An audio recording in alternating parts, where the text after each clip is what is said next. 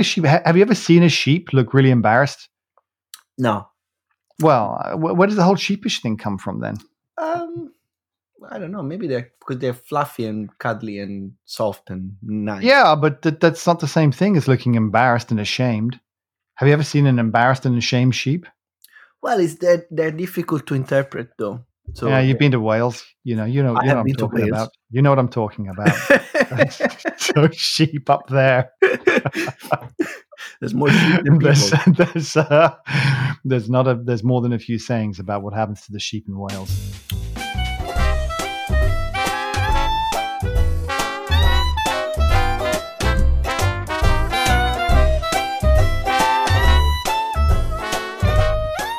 Oh dear. Hey, yes, I have no idea what we're talking about today. But no, actually, I do. I have a few ideas. You have a few ideas. I have a few ideas. I'm just hoping you're not going to remember that we were supposed to be reviewing some coffee because I drank it all. And you forgot. Yeah. No. Yeah, I did. Yeah. Well, I do have the notes with me though. If you want. Well, we kind of talked about them before. This is this is Clifton Coffees, right? So we had their decaf, which was really nice. But I think I bought 2 from them because I was so worried the decaf was going to be disgusting. Yeah, you were terrified.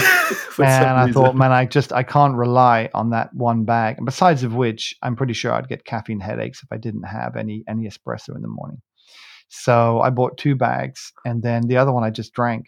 And then I was like, and I was so focused on the decaf, I forgot to take any notes on the other one.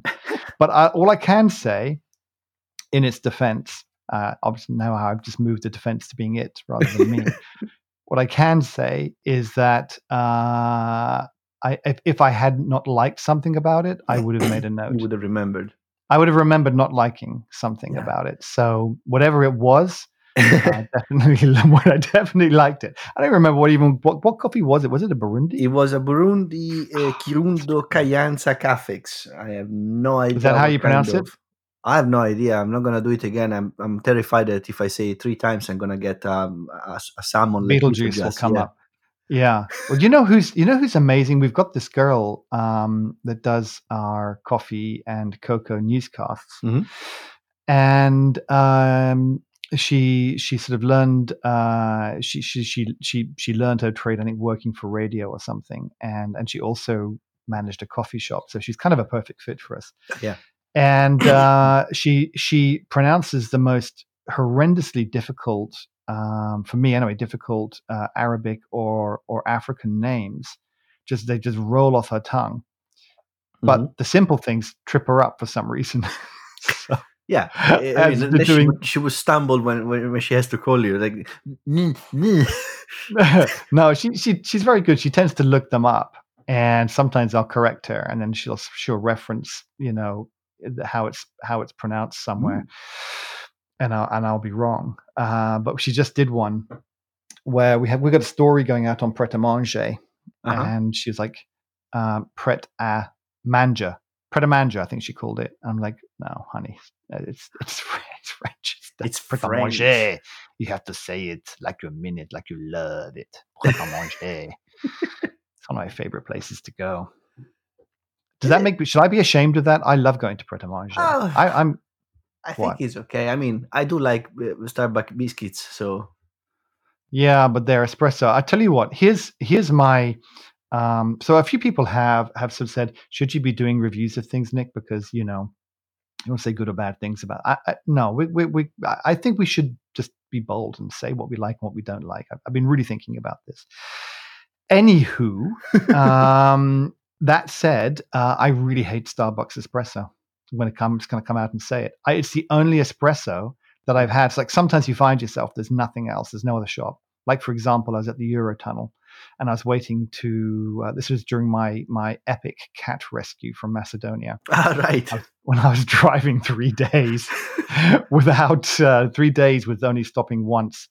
And to get my cat back from Macedonia before Brexit. And the only place the only place open was Starbucks. So I thought I have an espresso, and I literally, even though I'd had no coffee, and I'd been driving since I think 3:30 in the morning. That morning, I got down to the tunnel place. Where is that? Folkestone? I forget. I think it's Folkestone. Yeah, sounds about right. Yeah, and the only thing there is a Starbucks. So I got the espresso and I threw it away. I had one sip and I couldn't get rid of the taste in my mouth. It was like one of those cartoons where the guy runs to the basket and starts scraping his mouth to try and get the thing out. Yeah, it was really terrible. So here's how I would rate. I actually wanted to say, I've been wanting to say this for a while. Here's how I rate. This is the Nick Basket golden rule of rating coffee shops in the UK. Okay. For espressos, I would rate it like this. I would put number one. And by the way, we're obviously not talking about specialty coffee shops, which do a vastly superior espresso. Yeah, I mean, just genuinely. Yeah, I don't think they do the same sport anyway. It's not even the same sport, right? Yeah. It's like it's. I'm not going to say anything else. I'm insulting more people, but but I was going to reference some different sports, but then I realized I'm in that's deep trouble. I'm not going to go there. But you can mention Tiddlywinks and all that. Like I bet you, for example, Tiddlywinks. Who? And if you're an American colleague, please do go look up Tiddlywinks, because that was a big deal when I was a kid to play that every weekend. But if I was to insult Tiddlywinks versus Weebles Wobbles or something like that, I mean, I would just get eviscerated by both camps. No doubt have very strong supporters. Mm-hmm. But no, the coffee. So espresso. Here's my top four. So out of the big coffee chains, we've got Starbucks, Costa, Pret, and Caffè Nero. Did I miss anything? No, I think you made the whole bucket of the. Yeah, we're obviously not counting things like McDonald's or Greg's or whatever. So for those big coffee chains, I would put them in this order. Number one, Caffè Nero, which you'll be very happy about because they're Italian. Yeah. Number two, I would say, is Pret a Manger. Number three would be Costa, and Starbucks doesn't even get to number four. They get to number 10 out of 4.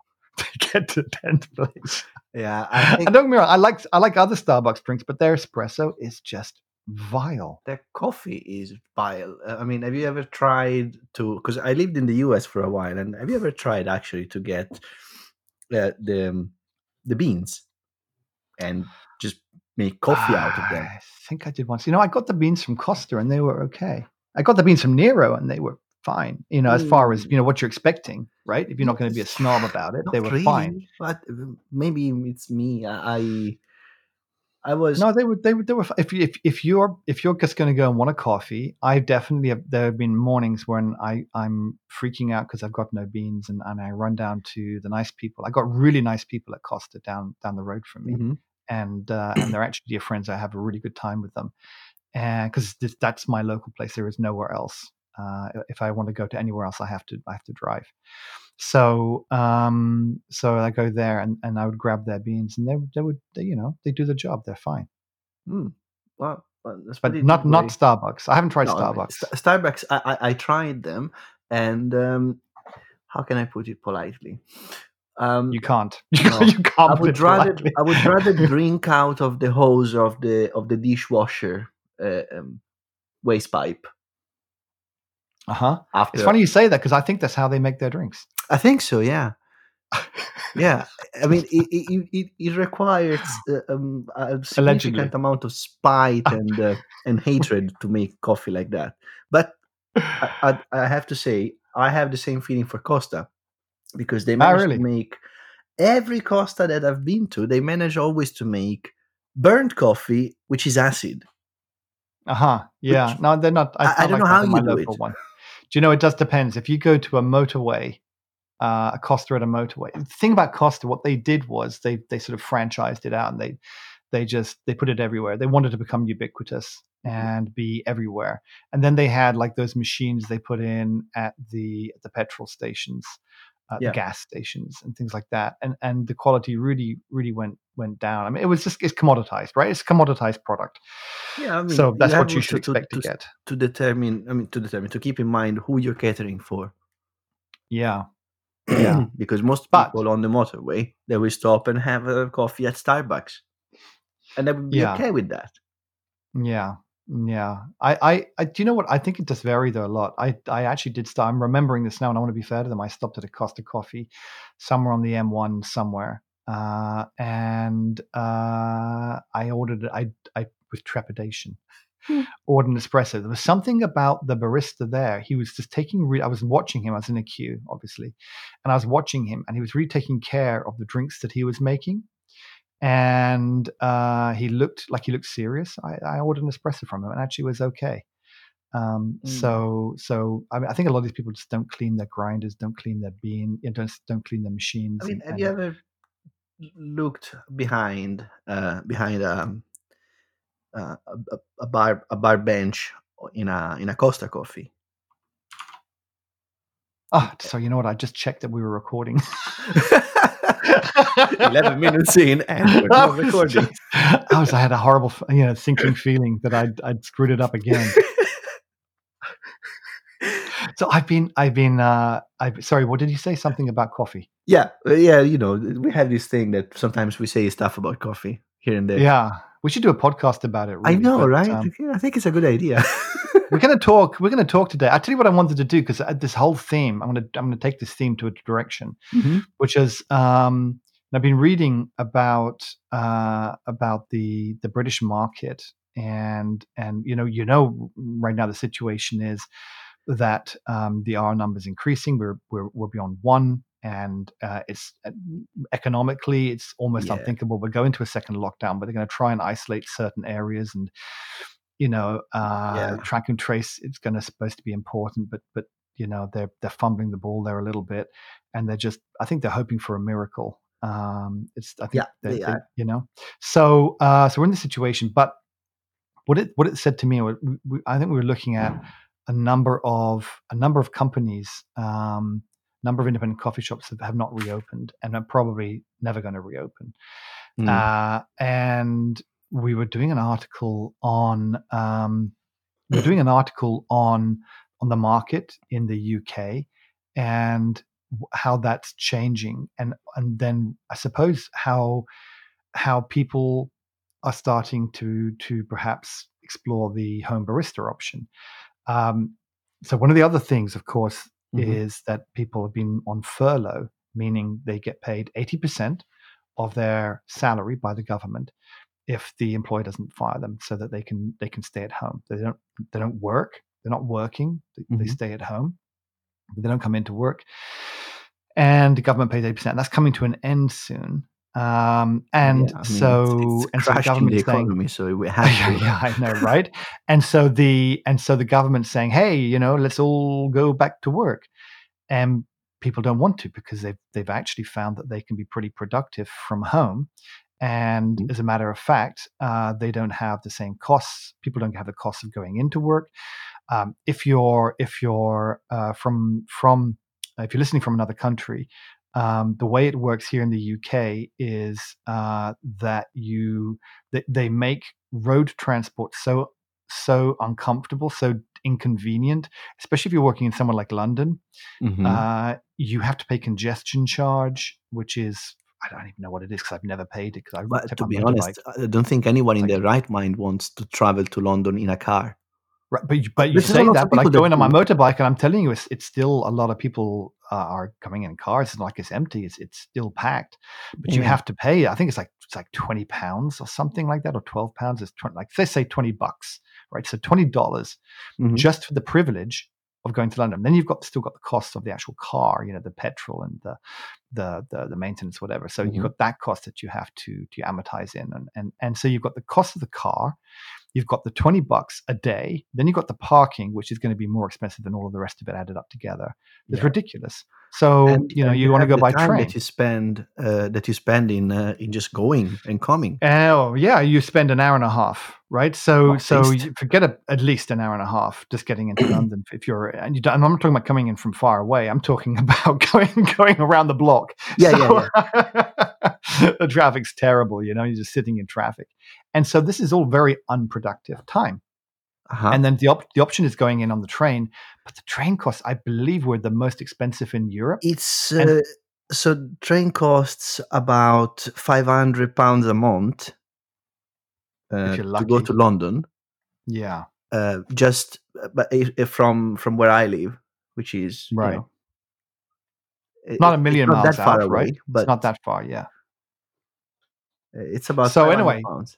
the point is, right? So people are working from home and they don't want to go. They want to spend £500 a month and by the way, it's not a pleasurable journey on No, the no, train. no, no, It's an no. awful journey. You're piled in like sardines.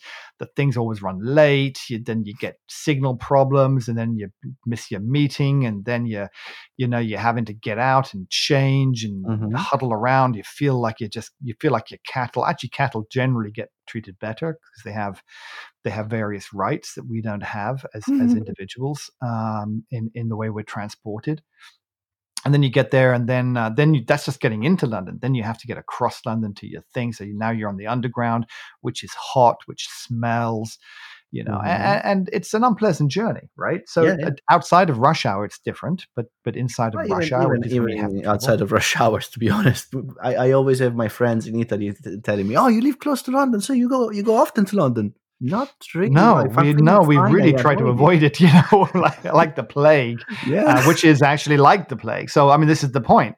And of course, now, like nothing could be more dangerous than being packed in a train with a Exactly. bunch of people with sticky fingers and coughing people everywhere. So, like, absolutely not. I haven't been on a train this year. I don't believe I've been on a train once this whole year.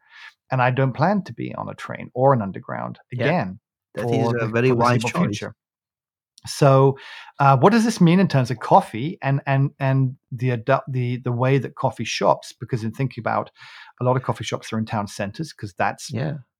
that's where it made economic sense. If you're going to spend that much money on a machine, on the beans, on the special, all that kind of stuff, you don't want Hmm. to go somewhere where you're in a parochial environment and you get the odd biddy come in to have a cup of tea and maybe a cup of coffee and a biscuit. You don't want that. You need foot traffic. You need turnover. You need lots of people coming and going, and that's going to change, right? So a Hmm. lot of those coffee shops. And this is why Pret a Manger.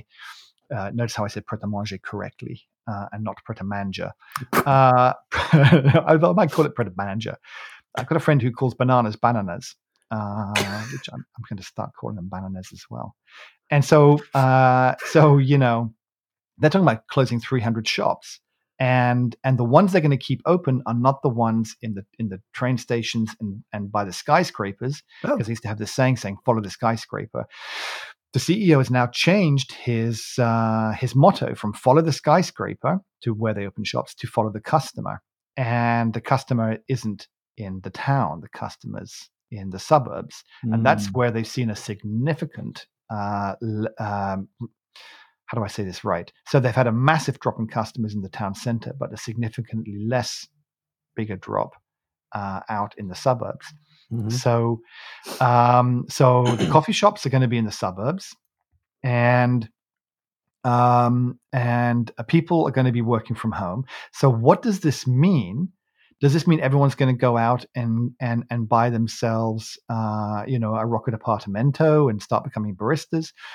I don't think so. I, And what I they're I think it's very unlikely.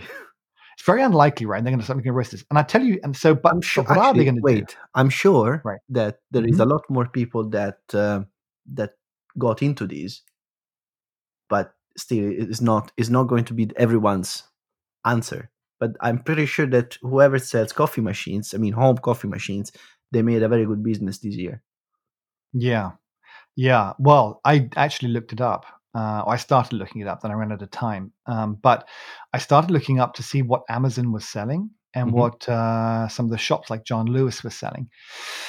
And I mean, it's all the bean to cup machines. Yeah. So I think, and a question I wanted to ask you. So we're talking about things like you split it into two groups. You've got the Keurigs for the K cup system. You've got which isn't so big over here in the UK. In the UK, we're massive on Nespresso. Yeah. So Nespresso capsules are pretty big. And if you go into a John Lewis, which is a big retail shop here in the UK. If you go to John Lewis, you have options of it falls into two camps: Nespresso, like a Hmm. dozen different Nespressos, or Yeah. Sage. Sage, which is the also in equivalent of a Nescafe, Breville. there is a lot of capsule ones. Is it Nescafe? No, Lavazza? Nespresso. No, I don't see any Nescafes. I see Nespresso, then I see Nespresso, Sage, Tassimo. What is it? Nespresso, Smeg, Lavazza, Sage. Yeah. So it's like that. So that's what you see. Then Nespresso, Lavazza. Then there's a John Lewis one and a DeLonghi. That's basically what you get. And you go to Amazon, and it's not a million miles different from that. They have their experts recommend, and their experts all recommend. I'm sure they have their own motivations for what they recommend, but they recommend basically things like Krups and Nespressos. Mm-hmm. If I type in espresso machine, like I'm just going to do this, like I'm a guy who's thinking I should get one of these at home. Yeah. I get more of a choice actually. I get things like a Sage, a DeLonghi. It seems to me as if you've got an Italian name, then you're good. And they got some Nespressos. Yes, but to be honest, if you take them apart, because I have one, I have an ancient Krups. I've seen all the other ones. If you take them apart, they're all the same. They're all exactly the same machine. It's just a different plastic covering. Well, I mean, I hate to disagree with you, Max, but I had an article pop up in my Google feed this morning, which was how to pick an espresso machine. It kind of led me along this thought, and I read the article, and it said, "Now listen, there's two types of espresso machines when you go into the shops." Because I went to have a look myself. This was in America. This is an American article. There's ones where the espresso is made through a pump and pressure, and then there's steam powered ones. I went, what? That's what I said. What? There's steam powered ones, and I'm thinking like an old steam engine or something. But they claimed that instead of pushing water through, you push steam through, which didn't make any sense to me at all. It doesn't. No. But it was obviously popular enough to make it into Google, and my Google was going to recommend it to me. Yeah, there is a video of a guy that makes coffee and makes espresso, because he got into espresso. He's an American guy. He has absolutely no clue what he's doing. He's basically murdering a bunch of coffee and what he calls an espresso coffee machine, which is I don't know what it is, and it is so gross and yet entertaining to watch, because he's actually giving all this direction, and this is how I do it, and he's like the James Hoffman, but of the Americas, and it's hilarious. No, but and disturbing. Okay, so I mean, I don't want to make fun of anybody's, because I realize, of course, like I'm also a complete idiot compared to because everything's relative out there. Unless you're an absolutist, and that's an argument I love to get into, people about being relativist, especially with the Black Lives Matter thing. When you talk about relativism or absolutism, that is to say, whether you judge people on today's standards or relative to what they were doing, what the general beliefs were of the day. But I'm a relativist, actually, in case you wanted to know. And I believe that everything should be seen in the context of what we know at the time. And relatively, depending upon who you look at, I can take somebody who doesn't know much about coffee, and I look like an expert. I said the one-eyed, man in the land of the blind. But put me against other people, and I've got a lot to learn. So I think we always need to remain humble and understand that a lot of people coming into this. We should be very pleased that a lot of people kind of come into this, because it's going to raise the game of a lot of people and also, frankly, support the market for the coffee growers and the roasters, all of whom, if they were relying on selling into shops that are now on a declining trend, that would be terrible for them. It could be an existential event for a lot of roasters. Instead, what they're doing is pivoting and selling into, I say pivoting. I think they always did sell, of course, to directly to customers, but a larger percentage of their market now is going to come, I guess, from selling into customers directly, and that's a really great thing. But what I'm interested in knowing is from the user's perspective. So here, let me So let me tell you what I'm thinking. So I went to, as you know, my dad got a new coffee machine. Yeah. Because he came around to my place. He doesn't often come down because he's 90 and I don't like him driving down here, but he drove down here. I say I don't like him driving. I'm more afraid for the other people on the road than I am for him. But he came down here and made him a coffee, and he was like, "This is so much better than the coffee I make." And he obviously seemed to think that it was down to the machine. And not inherently my skill that had made such great output. And so he bought the same machine, and he bought the same machine that I've got, which is a Gaggia Classic Pro. And I went down to help him set it up. And so one of the things, and then we ran out of coffee to make. He didn't realize we could go through a bit of coffee to get everything dialed in. So I'll be going down again maybe next week. But what he said to me, I said to him, I looked at the coffee he had, and it wasn't great coffee, but he had been buying it directly from somebody. But I was looking at it, and it didn't look particularly good. It looked over roasted, and a lot of the beans were badly formed and had elephant ears, and generally it didn't, and also frankly just didn't taste very good, which is always a good sign of poor quality. So I said, let me recommend some roasters to you. Buy the beans from these guys. And he said, oh, that's fantastic. If you could recommend the beans to me, I'll see if my company makes them. And I said, no, you don't understand. You have to buy the beans from the roaster. And he went, but I have an account already with this other company. If you just tell me the beans that I need to get, maybe they'll sell them. And I thought, oh, that's interesting, because it goes to show that I don't really understand the mindset. Somebody new coming into this has a mindset we wouldn't necessarily expect. And I had to explain to him, so no, you actually have to go, and here's the thing, is the roasters buy the beans themselves and roast it, and a lot of the skill is in the roasting, not just in the beans. And he was like, oh, okay, I get it. So, he's okay, that's great. So I set him up with a few places to go and buy some beans from. And sorry? Anything between A and C that starts with an A or a C. Yeah, that's right. Yeah, we're on the C's now, right? Yeah. Look, in another 6 years, we'll be able to go back to the A's again. So what this says to me, Max, is that a lot of people are going to be coming into this without knowing a lot. And so what are they going to do? So because in my mind, I thought, well, this is obviously going to mean a lot of people are going to be buying nice machines and going to get their roasts from all of these small roasters, and they're going to be learning the art. And of course, that's almost certainly wrong. Yes. What do you think? What do you think is going to happen? I think I wanted to disagree with you earlier, but you give me the opportunity now. I think that you give too much credit to people. And I love your optimism, and I definitely I would love if people had the humbleness to say, okay, I don't know about these. How can I get better? How can I know things? How can I learn? Instead, people assume that they already know stuff, and they tend to go into things with the certainty that, oh, well, I know these. Why should I bother learning? It's the machine, or oh yeah, get a good coffee machine and I will get good coffee for sure, and I will put my Starbucks pre-ground coffee in it, and it's gonna be amazing. Yeah, I agree with you now. I think I was misplaced in my optimism.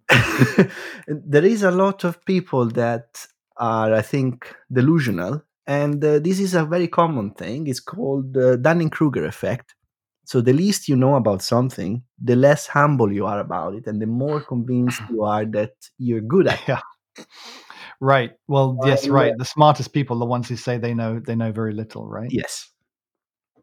Yeah. And so I often, because we all know that between the two of us, you're the nice one. I very much doubt that.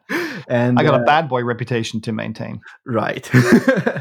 And I often end up in arguments with people because they don't understand the chemistry behind stuff. They don't know the chemistry of things, the chemistry of flavor, the chemistry of extraction.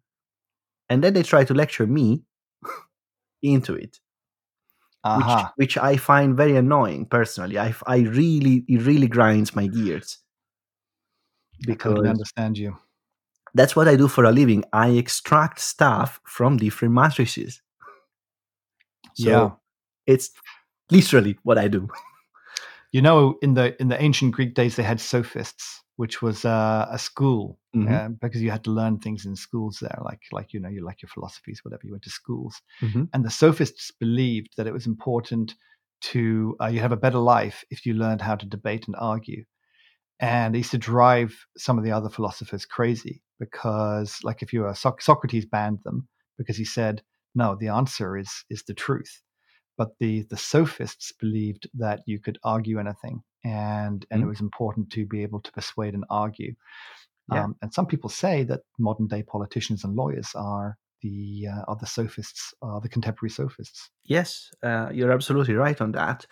And the fact that we now have social media, where Oh God! Please don't go there. Where random Karens can argue with, and no offense to actual Karens that are nice. Obviously, it's just the social media thing. The typical average soccer mom that knows nothing about science, that goes and argues with the professor in epidemiology, and says, "Oh well, I think that this COVID is a hoax." Yeah. And you don't have anymore the distance between the scientist, the expert in the field, and the non-expert. They all look into the same level, and that's why, actually, often I do not engage in discussions about science with non-scientists, because otherwise I would be validating their position. Have you heard of the Flat Earth movement? No.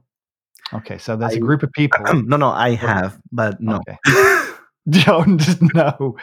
Well, Max, you'll be delighted to hear that it's growing. Yes. Yeah. It's there is more and more people adhering to the movement all around the globe. That's right. All around the globe. Don't you mean across the flat surface of the Earth? Yeah, there was a guy that was going to prove that, an American guy, strangely an American, that was going to prove that the Earth was flat, and he built a rocket in his backyard. Unlikely Will Coyote, though, he crashed down and he died, so that's good. Unfortunately, I think he reproduced already, so he's not eligible for a Darwin Award. No, wait. No, wait. I was about to say, did he win the Darwin Award? Because I read that story. He didn't build. He bought one off of NASA because you can get one. No. He built it. Okay, and then there's another one who did win a Darwin Award, because I've read a lot of the Darwin Award books, because they are a source of endless amusement. Yep. And he bought a NASA rocket and he put it on the back of his car. Oh, that! Oh, yeah, that's. Yeah, do you remember that one? That's the. And then he had like a 3-mile stretch, and he was like, I don't know, in some canyon, it was like I don't know, somewhere in Arizona or somewhere. And he ignited the rocket, and he went 3 miles in a few seconds, and broke through the barrier and sailed, I think, half a mile through the air, and then hit the cliff on the other side of the barrier. And all they ever found of his body was the fingernails dug into the steering wheel. They so there is the Mythbusters that reproduced this myth twice, actually, and they use JATO rockets. It's not a NASA rocket; it's a JATO rocket, which is an auxiliary rocket that they used to use for short takeoffs of large airplanes. Basically, it's literally a rocket, but they strap them instead of fuel tanks to heavy planes to let them take off in a short runway. Basically, it adds thrust to the plane, but I think they were not able to reproduce the thing, so it's probably not the real thing. Although it could be. I'm gonna look. I choose what to believe. Just like the flat Earth movement people, I choose to believe that. Do you know what I'm looking up right now? I'm going to look up Sage public company. I wonder if I should buy shares in the public company. I think there'll be a number of. I wonder if Nespresso is as well. Who owns them? Sage Group PLC. No, that's what that's. I have a feeling that's accountancy. They're an accounting company. So that's going up for sure. Sage Coffee Machine Company. Let's see what this says about them. I obviously can't recommend stock picks because someone will sue me when they lose money. Yeah, I used to work for stockbrokers, and I used to, in fact, I was a partner in a firm of stockbrokers here in the UK. And we used to have people, we used to record all conversations. People used to come in and used to try it on all the time. They would come back and they would say, "Oh, I said buy M and S, and you bought M and S. So M for November, S for sugar, and you bought M and S Marks and Spencers." So what they do, they basically hedge themselves by saying something that could be interpreted in one or two different ways. And if the broker wasn't smart enough to say, "Do you mean, can you just repeat that back to me and spell it?" They went, "Yeah, sure, M&S." And they do it. And then if the stock went up, they would keep it. And if it went down, they would say, "No, I didn't mean that at all." So we're not making any stock recommendations here. I can't tell whether they're. I'm going to go find out whether they're a public company. But bring this back to coffee. Here's what I do agree with you. And I do think that people are not going to jump in and suddenly have a real interest in good quality coffee. But I do also think that but almost by osmosis, that a percentage of them will become inquisitive, and this will be a gateway. Mm-hmm. I think that there's anyway a threshold to overcome, which is the price of good coffee machines anyway. Because if you want anything that is half decent, you have to invest at least £400 or £500. Yeah, well, people are spending that anyway. So if you go into the Amazon, if you go onto the Amazon, you know what you can do. There are some things that you can do to see what's selling the most. But I don't know how to do that, so I'll maybe find out later. It'd be interesting to go and take a look. Mm-hmm. But you go and take a look at these Sage, like Barista Express. Right? Yes. It looks nice. It looks the part. If I didn't know nothing and I was looking here, I'd be very tempted. 550 quid. It's actually 549. And so obviously that there was an offer. It was on offer a few weeks ago, and it was like 390. Oh wow, that's actually pretty good. Yeah. A lot of people bought this stuff, which is perfectly fine. Mind you, it's not. It's great. It's a good coffee machine. It's a double boiler. It works. It's just it's not as advanced as you would want it to progress. You will not learn anything from it. That's the thing. No, but what you'll do is you will probably, here's what I think is going to happen. You'll buy a machine like this, and then you'll get a few problems with it or something, you're not going to get the best coffee, or there'll be an issue, or there'll be something like you need an answer to, and you'll go onto the internets and you'll ask the question on your favorite channel, which will probably be Facebook, or if you're a little bit more sophisticated, you'll jump onto.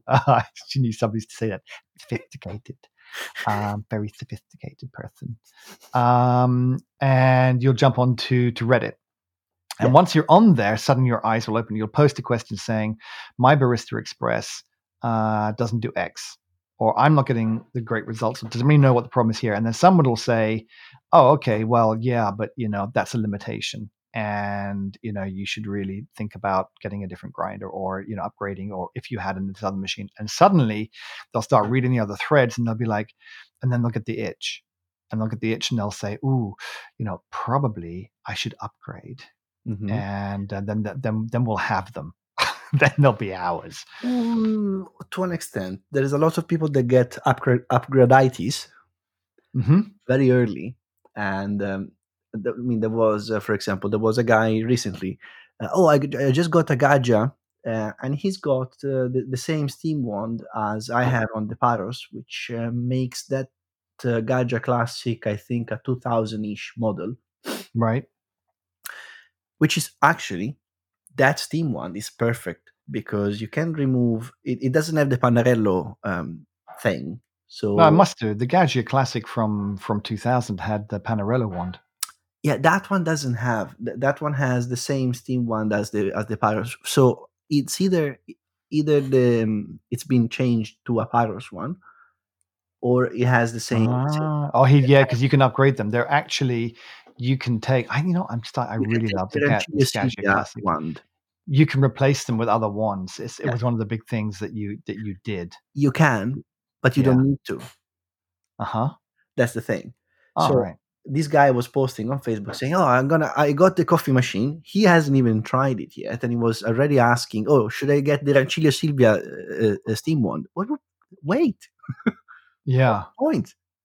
And I actually posted, because everyone wants to do latte art anyway. It's not, they don't get a coffee machine to make espresso. They get a coffee machine to make latte art.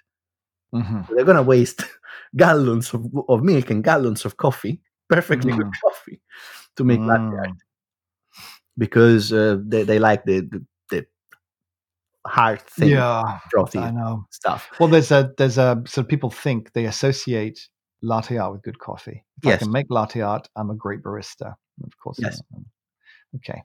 And so I actually told him, look, you can actually get very good milk texture with the same one you have, because I have the same, and this is what I did. Yeah. Before you get upgraditis, and hopefully I save this guy a few tens of pounds. Yeah. Hopefully. But there is people that assume that, I'm just going to get a more expensive coffee machine. My coffee game is going to go up for sure. Well, not really. It's not. No, exactly. What you really want is you want a machine that gives you enough manual control that you can learn on it. Funny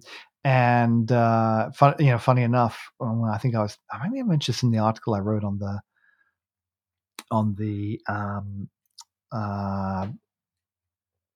La Marzocco Linea, on the Linea Mini, because that's a very expensive home machine, and I've seen a lot of people posting videos of themselves making coffees on it, and you sort of see the things that they're doing wrong, and you're thinking, okay, I bet you a lot of them are disappointed that when they've moved from whatever coffee the machine they had before to a La Marzocco Mini, or something they spent 5,000 or 6,000 euros, dollars, pounds on, that their coffee isn't suddenly insanely great, and they don't understand why.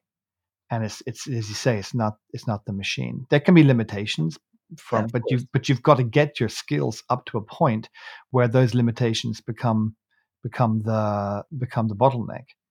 Before then, getting a better machine will only, if you're lucky, incrementally increase the quality of your only compensates a little bit for your bad technique. Yeah, actually, more expensive machines probably will not compensate. They will probably make a hash out of it.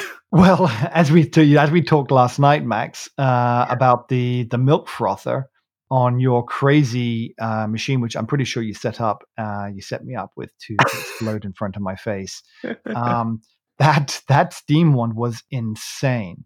Yeah, insane. We're talking about a Nova Simonelli Oscar 2, which is famous to have a very good steam wand and steaming properties. It's actually used in the barista championships, because you can't change anything to it. You can't fiddle with it. It's a very standard machine. You can only time your shot, and that's it. Everything else depends from your skills. Right. But the steaming wand on that was more powerful than my shop machine. I steamed a big jug in 5 seconds. It was like, it was done.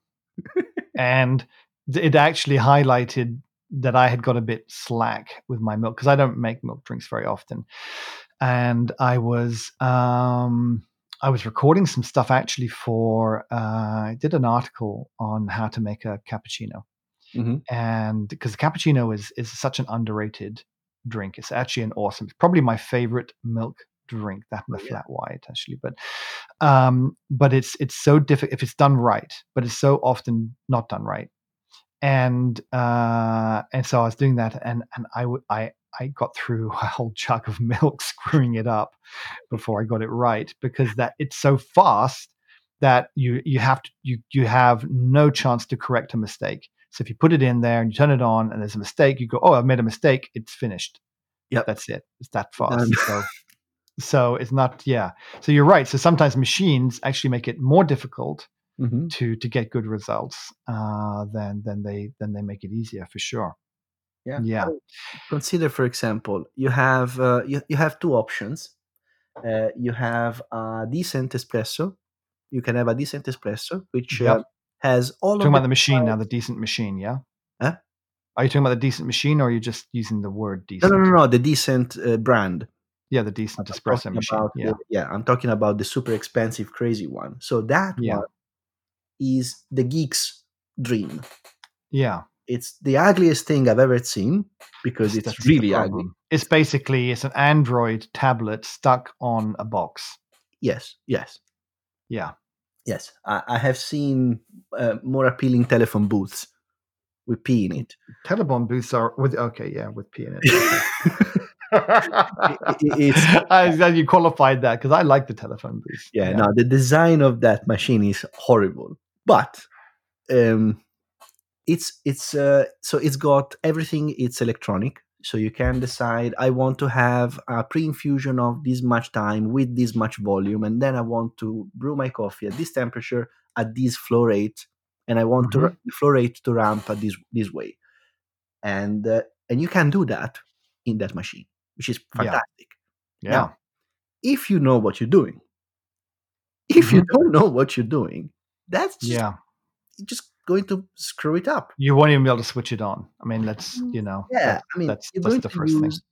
And the average user that gets into espresso, I think personally, and this is my very personal opinion, a lot of times people are tricked into things, into these kind of stuff, and they are sold way more expensive machines that they actually need, because you have the Sage, or Breville, or whatever you want to call it, bean to cup, everything, does everything for you. It makes amazing espresso and everything. Well, any bean to cup machine will do a decent job. You don't need to spend £1,000 for that. And so goes for the double boiler, the Barista Pro, or whatever. What about things like the heat temperature stability and stuff like that? Do you think not on the Sage, would you pay a little bit more for, say, a Sage machine versus a cheaper machine that you? I think you pay you pay the brand. You don't pay the what's inside the machine. It's interesting. It's well done, but at the end of the day, it's a pump and a heater. Oh, that's got a grinder as well. Yeah. And actually, I've got one of their grinders, the Barista Pro, and it's a Conical Burp. It's actually not bad. I bet they use the same. If they're smart as a company, which obviously they are, they will want to reuse all those components to keep costs down. And if they're reusing those components, those are actually good components. And for what it is, I've had that machine for a year. And it's easy to clean, it's easy to maintain, it's never gone wrong, it's never let me down, and the grinds are okay that come out of it. So that's an important part of it. They've obviously got that bit right. They plugged that in, so that's half the job done, right? Then after that, as you say, it's probably not a lot of sophistication. I mean, you have that, and then you have other double boiler machines, which are not much more expensive, because I mean, with a double boiler, the Barista Pro or the Duo Temp, how much are they? 1,000? They're $1,000. Yeah, easy. So if you spend 1.5, you get a very good double boiler, or you can get a heat exchanger. Now, we already talked about the differences between the heat exchanging machines and double boilers. So in terms of home throughput, you probably don't need a heat exchanger. And I think actually you have something to say about this. Well, I mean, okay. Apart from the fact that it didn't work. So we've it's been a long podcast, so we're gonna wrap it up in a minute. I'm gonna say this about heat exchanger machines. I really wanted one because I thought it would just be the ideal, the ideal kind of machine for someone at home. Mm-hmm. Even though I hardly ever make milk-based drinks, I just thought it was a natural progression from a single boiler. And I say hardly, even if I do make a milk-based drink, it's usually a hot cacao. I don't usually make like cappuccinos or anything. Generally speaking, I just have espresso or maybe an Americano or a pour over. And if I'm making something with milk in it, it will almost certainly be actually hot cacao, which I really like. High quality cacao is, if you're not into that, if you're into coffee and you've never had, I'm not talking about going down and getting your Cadbury's hot chocolate rubbish. I'm talking about like, a real single origin quality raw cacao blended with maybe some coconut sugar is really, really nice. And if you learn how to make that, it's a whole new world of deliciousness opening up for you. But anyway, so I thought, okay, yeah, I'm going to look at a heat exchanger, because I just had itchy, fingers, whatever. And but what I found was, I found good and bad. And the first thing I noticed was actually didn't fit on my counter very easily. Yeah. So we were talking about the Simonelli Oscar 2, and it didn't fit on my counter as easy. It stuck out a lot more. It's bigger, obviously, because it's got more stuff inside, that it has to have more components.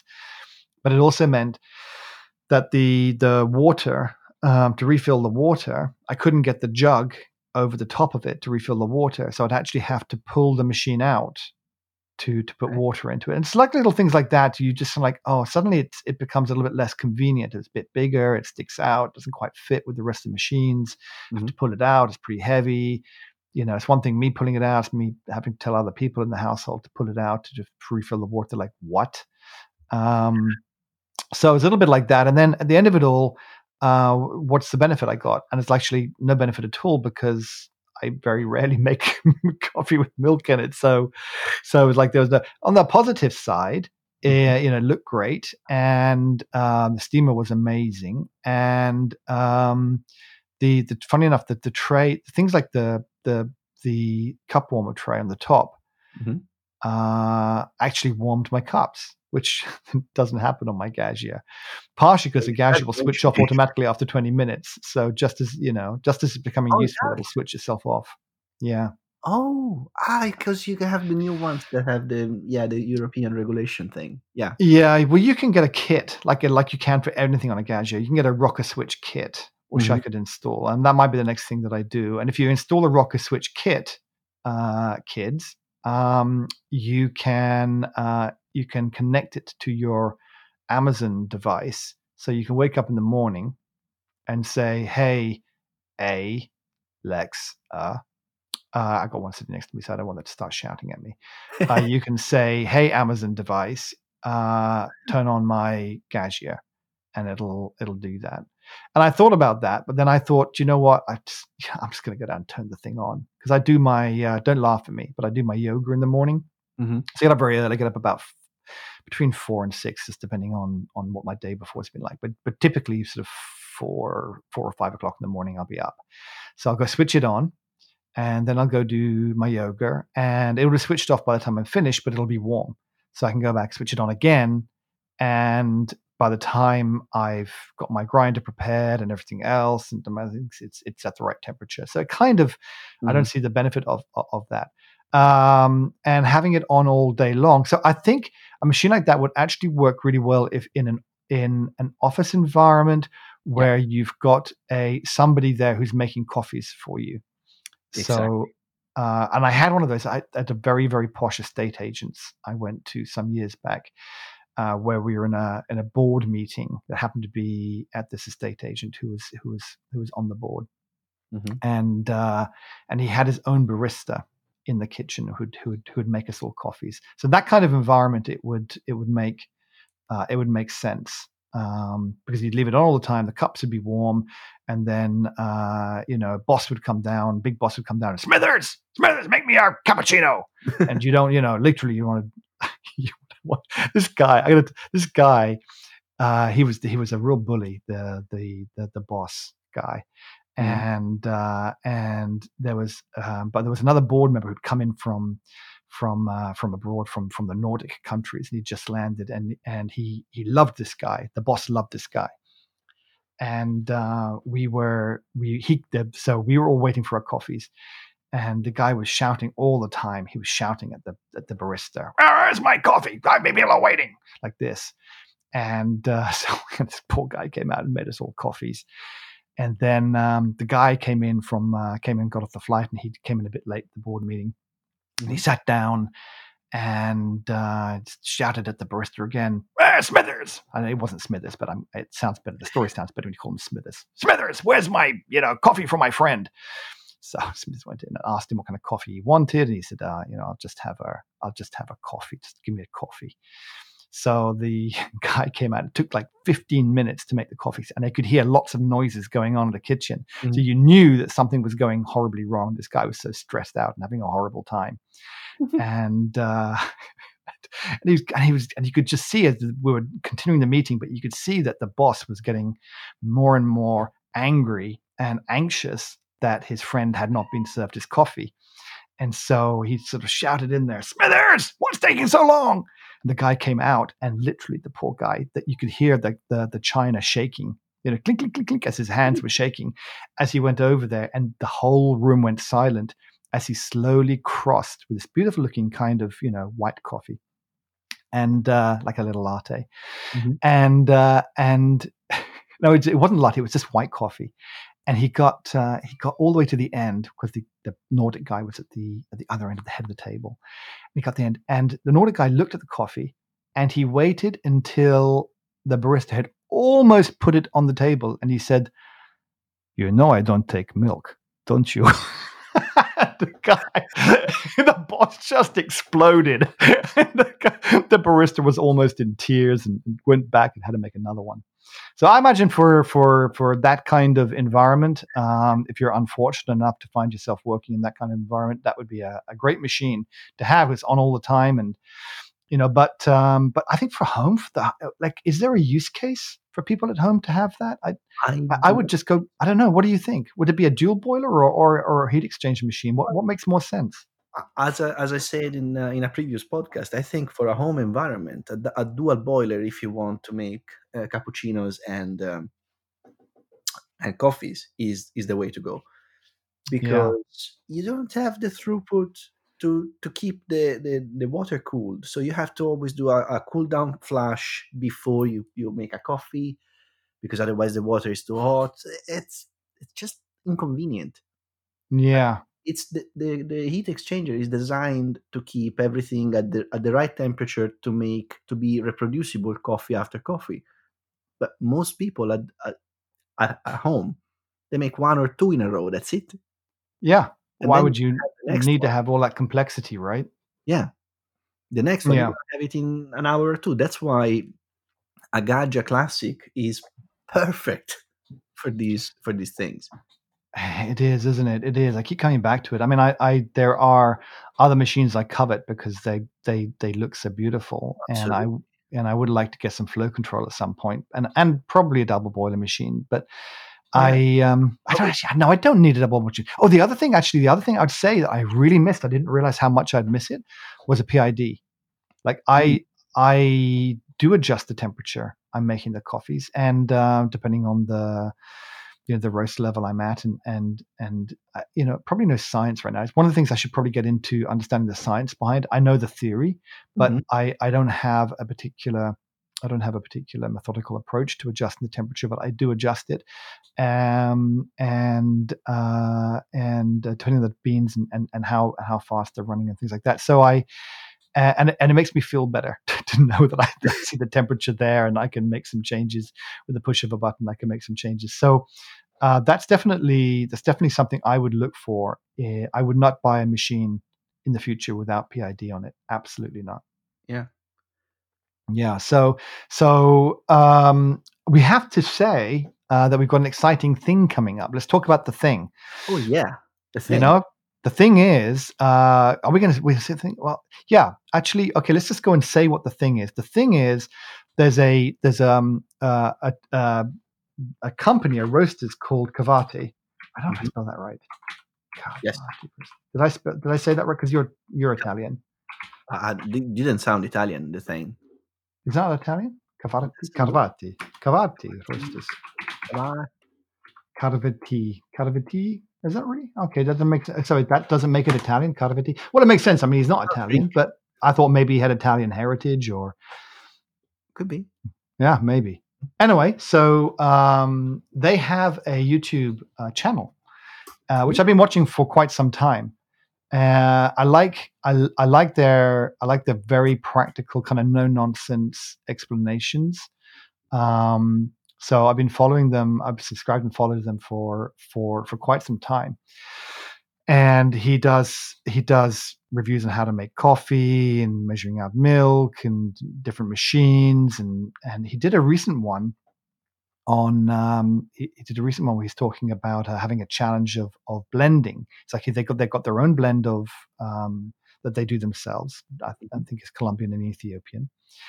And they put out a challenge saying, was it a challenge? Oh, competition, I should say, a competition, where they said, okay, if you sign up to the competition and you win, then we're going to give away X number of people. We're going to give away beans, and you get to try to blend your own beans and come up with something better than what we've done. I thought it's a fantastic idea, right? Yeah. And also sort of a kind of I like the sort of the it's not humbleness. It's sort of again he's a very practical, no nonsense kind of guy, and it's a very practical thing to do. So you rather than saying, well, I've blended the beans, and so you must like the way I blended the beans, he's coming out and saying, I blended the beans. I like the way I blended the beans, but maybe you can do better. If you can do better, come tell me, and I'll be very happy to maybe, even if we prefer the way that you've done it, maybe we'll change the way that we've done it. And even if you can't, then it helps validate that we've blended the best way. So that's a really healthy kind of approach to it. Yeah, absolutely. So I thought, well, I'll try and join in the competition. And then I thought, wow, I wonder if I'm a bit cheeky, and I go and ask him. So I wrote to him and I said, dear Gareth, please can I have your beans anyway? just can you send me the beans? And he's so nice. He was super nice. And I said, look, also, can you send Max the beans? And he just said, how many beans do you want? He said, that sounds great. So what we're going to do is, it's not like a review. What we're going to do is we're going to take his beans. We got his beans. So he sent us a bunch of beans. Mm-hmm. And I dropped off your share last night, and we've been letting them sit for a week. I get very tempted to open them up and have a little sniff, but I know they've sat for a week and haven't opened them. And so now they've degassed. And so next week, what we're going to do is we're going to get a plan, Max. We have to have a plan for this because he's been so good in providing us with the beans. We can't screw this up. We're going to have to take a methodical approach. Thank God one of us is a sensible scientist kind of guy. And so all the pressure's on you. You're totally responsible. There are many different approaches we can do with it, but carry on. Yeah. So what we're going to do is we're going to make our own blends. We're going to make our own blends, and we're going to try it out, and we're going to see if we can make something that tastes good. So he sent us also as a reference bag. He sent the blend that they make.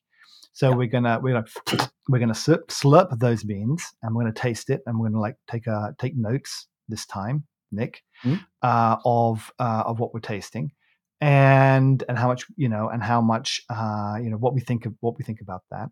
Well, that's a personal thing, obviously, what we think about it, but just in terms of what the tasting notes are like, and how pleasing it is on our palate, and our highly sophisticated palate, and then we're going to try and come up with our own blends, right? How much fun is this going to be? This is going to be awesome. Quite a lot of fun, yeah.